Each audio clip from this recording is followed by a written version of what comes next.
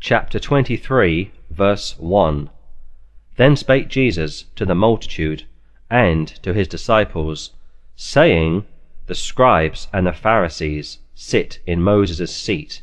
All therefore whatsoever they bid you observe, that observe and do. But do not ye after their works, for they say and do not. In other words, they say, Do as I say, not as I do.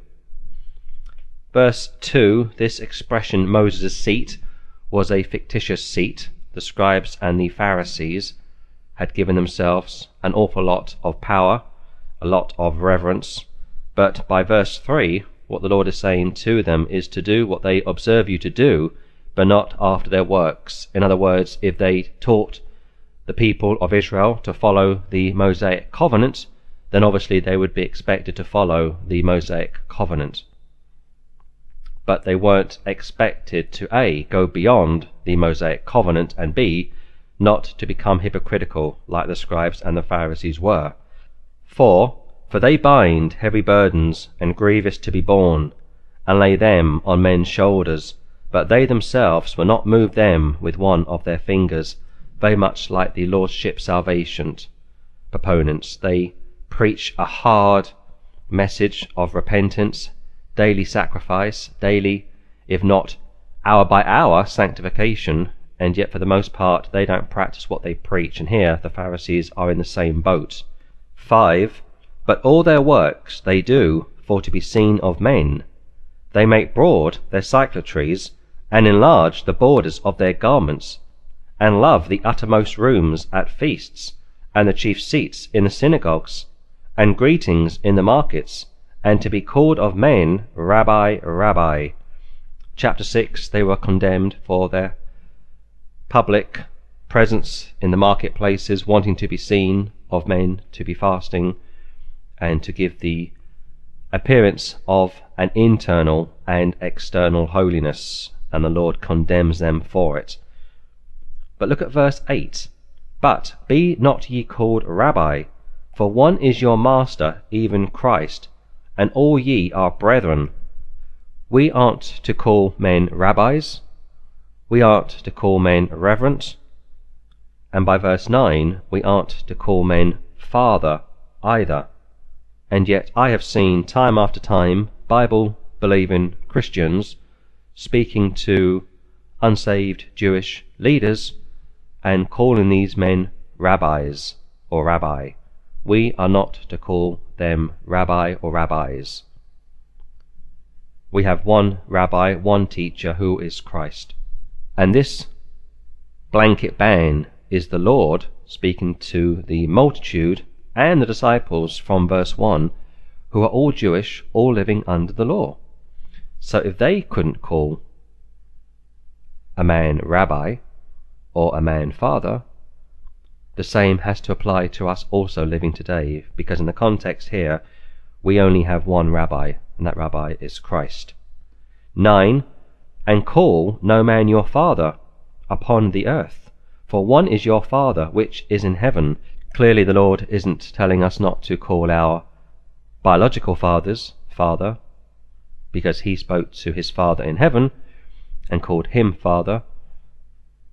And most of the Old Testament there is reference after reference of physical sons calling their physical fathers Father. This again is in a spiritual sense.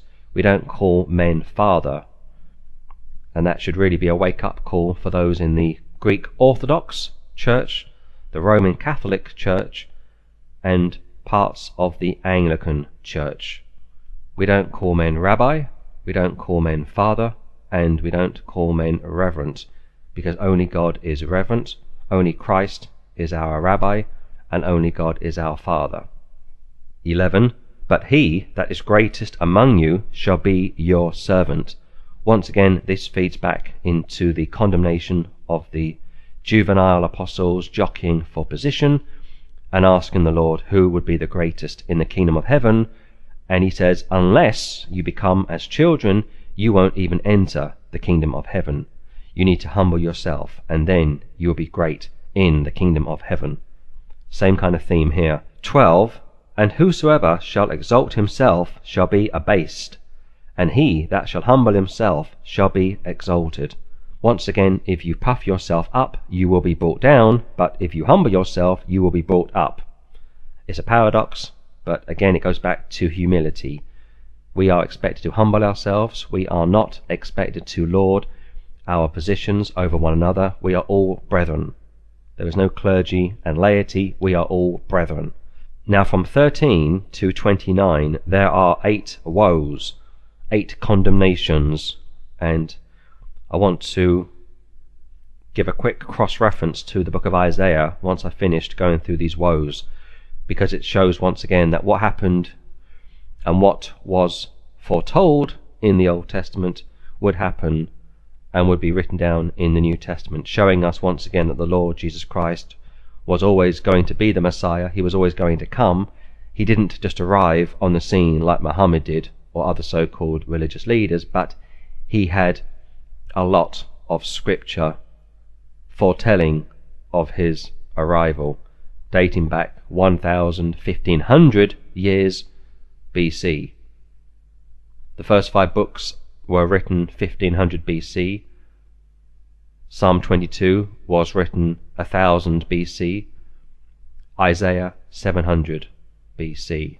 And I'll get to Isaiah shortly. But look at 13. But woe unto you, scribes and Pharisees, hypocrites! For ye shut up the kingdom of heaven against men. For ye neither go in yourselves, neither suffer ye them that are entering to go in. Obviously, by this piece of scripture, we can see that it is clear that we have the ability, if we are not careful, to stop men entering into the kingdom of heaven. If we pervert the gospel, if we even withdraw the gospel, if we fail to dispense the gospel correctly, we can close up heaven, meaning quite simply that unless we are faithful, unless we are accurately articulating the gospel of Christ to the correct recipients, we could easily find ourselves in the condemnation here of the scribes and the Pharisees. They closed up heaven. They were blinded. They were deafened by their hardness of hearts, and therefore they became a stumbling block. They became a problem rather than a solution to the people of Israel. And again, because they are priests, because they are in a position of authority, their condemnation is going to be much higher. 14. Woe unto you, scribes and Pharisees, hypocrites! For ye devour widows' houses, and for a pretence make long prayer. Therefore ye shall receive the greater damnation. Long prayers, repetitive prayers, always give the impression to the ignorant, and in this verse, widows who have just lost their husbands, it gives the simple people, it gives those that are grieving, those that are suffering, the wrong impression of the so-called spiritual elite. If somebody is having a hard time, if somebody is struggling, they are more susceptible to being deceived, to being misled. And here the Pharisees are being condemned for their long prayers, and as a consequence of that, they will receive the greater damnation. 15. Woe unto you, scribes and Pharisees, hypocrites! For ye compass sea and land to make one proselyte, and when he is made, ye make him twofold more the child of hell than yourselves. They had an incorrect gospel, and if somebody is to believe that incorrect gospel, they are obviously going to be lost. Hence why Paul told us in Galatians chapter 1 that a false gospel is a cursed gospel which cannot save. And here these Pharisees, these scribes, would travel sea and land to make proselytes, to convert people to Judaism, and yet what they were preaching was a false gospel. It was an erroneous message. It couldn't save, and in reality they were creating children of hell, children of the devil, rather than children of God, children of the light. 16. Woe unto you, ye blind guides, which say, Whosoever shall swear by the temple, it is nothing, but whosoever shall swear by the gold of the temple, he is a debtor. The emphasis was on the temple and the gold within the temple rather than swearing and promising. It goes back to let your yea be yea and your nay be nay. Be a doer of the word. Don't make promises which you cannot keep. 17. Ye fools and blind, for whether is greater, the gold or the temple that sanctifieth the gold? Clearly the latter. 18. And whosoever shall swear by the altar, it is nothing, but whosoever sweareth by the gift that is upon it, he is guilty. Ye fools and blind, for whether is greater, the gift or the altar that sanctifieth the gift? Same as verse 17. 20. Whoso therefore shall swear by the altar, sweareth by it, and by all things thereon. The altar is in the temple is from God, but Christ is the Lord of the temple. 21. And whoso shall swear by the temple, sweareth by it, and by him that dwelleth therein, i.e. God. And he that shall swear by heaven, sweareth by the throne of God, and by him that sitteth thereon. Woe unto you, scribes and Pharisees, hypocrites! Ye pay tithe of mint, and anise, and cummin, and have omitted the weightier matters of the law, judgment, mercy, and faith. These ought ye to have done, and not to leave the other undone. Ye blind guides, which straw at a gnat, and swallow the camel. Woe unto you, scribes and Pharisees, hypocrites! For ye make clean the outside of the cup and of the platter, but within they are full of extortion and excess. The condemnations have been building up. The Lord has been waiting for the moment to really blast these so-called fathers, these so-called reverends, these so-called rabbis, because what you are finding here really is those that are dead within wanting to express a righteousness that can be seen by mankind. They want people to look up to them and revere them. And here, because Christ is omniscient, he knows the hearts, he is blasting the religious elite. And 3 times already he has called them fools. Sometimes it is justifiable to call somebody a fool. Paul called the Galatians fools. But if you call somebody a fool, there must be substance behind it. You can't call somebody a fool just for the sake or just for the fun of calling somebody a fool. Make sure there is substance behind it, and make sure you have at least tried to engage this party or parties to repent and see the error of their ways. If they won't repent, if they won't see the error of their ways, then you have the right, if necessary, to call a spade, much like we saw in Matthew 18. When your brother sins or your sister sins, you go to that party and you try to call them to repentance. If they come, wonderful, but if they don't come, then they are to be challenged by the church, and if they won't hear the church, then you are to separate yourself from them. If you remember the scripture where the Lord says, if you love mother or father more than me, you are not worthy of me. The same is true of friends. If you love your brothers or sisters in the Lord more than you love the Lord, then you're not worthy of the Lord. Because the brother or sister is in sin, and you must separate yourself from them until they repent, in which case you bring them back into fellowship. 27. Woe unto you, scribes and Pharisees, hypocrites! For ye are like unto whited sepulchres, which indeed appear beautiful outward, but are within full of dead men's bones, and of all uncleanness. Even so ye also outwardly appear righteous unto men, but within ye are full of hypocrisy and iniquity. This is why we have to check what people tell us in light of Scripture. No matter how great somebody appears, we go to the Word of God to see if what they are saying is so, because even Satan's ministers appear as angels of light. The Bible is our ultimate textbook. We use the Bible to check what we are told in light of Scripture. We don't go to tradition, we don't go to catechisms or encyclopedias or textbooks. We go to the Bible and we check the Bible in light of what we are being told, never the other way around. 29. Woe unto you, scribes and Pharisees, hypocrites, because ye build the tombs of the prophets, and garnish the sepulchres of the righteous, and say, If we had been in the days of our fathers, we would not have been partakers with them in the blood of the prophets. Therefore ye shall be witnesses unto yourselves that ye are the children of them which killed the prophets. Go to Isaiah, please. There are several woes, several condemnations here, which I want to just very briefly look at and show you that Isaiah, as a Jewish prophet, is a type of Christ. And when he speaks of himself, but behind his words he is speaking of the Lord Jesus Christ. Isaiah 3, verse 9. The show of their countenance doth witness against them, and they declare their sin as Sodom, they hide it not. Woe unto their soul, for they have rewarded evil unto themselves. 11. Woe unto the wicked, it shall be ill with him, for the reward of his hands shall be given him.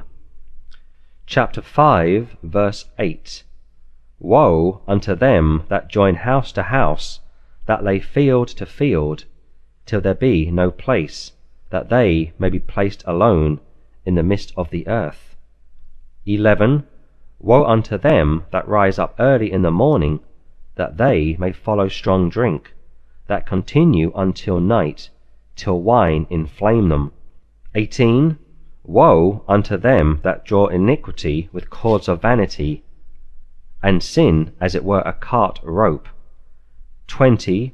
Woe unto them that call evil good, and good evil, that put darkness for light, and light for darkness, that put bitter for sweet, and sweet for bitter.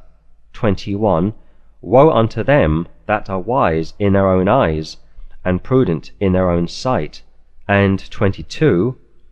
Woe unto them that are mighty to drink wine, and men of strength to mingle strong drink, which justify the wicked for reward, and take away the righteousness of the righteous for him. Several condemnations, several woes, and there is a spiritual and a physical drunkenness there which Isaiah is condemning, which I think mirrors quite nicely the Lord's words in Matthew 23. These leaders that the Lord is condemning would have said to Christ that we wouldn't have been as guilty as our forefathers, and he is saying, actually, you are the children of your forefathers. You are the children of Cain, and therefore the condemnation going back to Cain is going to fall at your feet during your generation, because I am on the earth. And therefore there is much more accountability, much more light. 32. Fill ye up the measure of your fathers. Ye serpents, ye generation of vipers, how can ye escape the damnation of hell? Can you imagine, if you are a Pharisee, if you are a reverent father, being called a viper, a serpent, a snake? Can you imagine that? It's no wonder that they hated him so much, and it's no wonder that people today in organized religion hate the typical man or woman on the street who is a true Bible believer. They detest such a person with absolute contempt. This expression, how can you escape the damnation of hell, is rhetorical, because in reality they can't escape the damnation of hell. But he's going to ask it to them anyway, because there are some people among this group which are going to be saved. Joseph of Arimathea, and also in the book of Acts we find priests that were saved. Let's follow on. 34. Wherefore, behold, I send unto you prophets, and wise men, and scribes, and some of them ye shall kill and crucify, and some of them shall ye scourge in your synagogues, and persecute them from city to city, that upon you may come all the righteous blood shed upon the earth, from the blood of righteous Abel unto the blood of Zacharias, son of Barachias, whom ye slew between the temple and the altar. Verily I say unto you, all these things shall come upon this generation, because the Lord of the temple has come to his people. They haven't received him, and therefore he has chosen this time for judgment to fall. Also, I am intrigued by 34. I send unto you prophets. Old Testament. Every appearance of deity in the Old Testament is a Christophany, I believe. The Lord Jesus Christ sent the Old Testament prophets to the people, and yet for the most part they didn't receive those prophets. He then sent wise men, scribes, and some of them were killed and some were crucified. Please look at 37. O Jerusalem, Jerusalem, thou that killest the prophets, and stonest them which are sent unto thee, how often would I have gathered thy children together, even as a hen gathereth her chickens under her wings, and ye would not. That's a reference to the Old Testament. How often he would have gathered their children unto him. But they won't come. Man does have free will, but they won't come. They kill the prophets. Old Testament. They stone those that were sent to them. Old Testament. 34. He sent the prophets to the people. Once again, this is Christ affirming his deity. But they won't come. He loves all men, and he stretches forth his hand all day long. Come now, let us reason together. Yes, he is speaking first and foremost to the children of Israel, but vicariously he's calling all men, all women unto him. Be ye reconciled unto him. Behold, now is the day of salvation. But ye would not come. 38. Behold, your house is left unto you desolate. Chapter 12 speaks about the unclean spirit. It speaks about the house that has tried to transform itself without the new birth, and problems occur. He curses the fig tree, and he says that the kingdom will be taken from among you and given to a nation. And here, your house is left unto you desolate. This is one of the final rebukes from the Lord. By this stage there is no going back. The God of Israel has come to his own, and his own received him not. Therefore their house is desolate. They are really under the judgment of God, and yet God gives them 40 years, a wonderful period of grace, before he sends the armies to destroy the temple. They get 40 years to believe on the Lord Jesus Christ, and for the most part they don't believe on him. Therefore, 39, for I say unto you, ye shall not see me henceforth, till ye shall say, Blessed is he that cometh in the name of the Lord. Israel won't see him until they say, Blessed is he that comes in the name of the Lord, their king, riding into Jerusalem on a donkey. First coming and second coming, but here this is really in reference to the second coming. They are now truly under the judgment of God.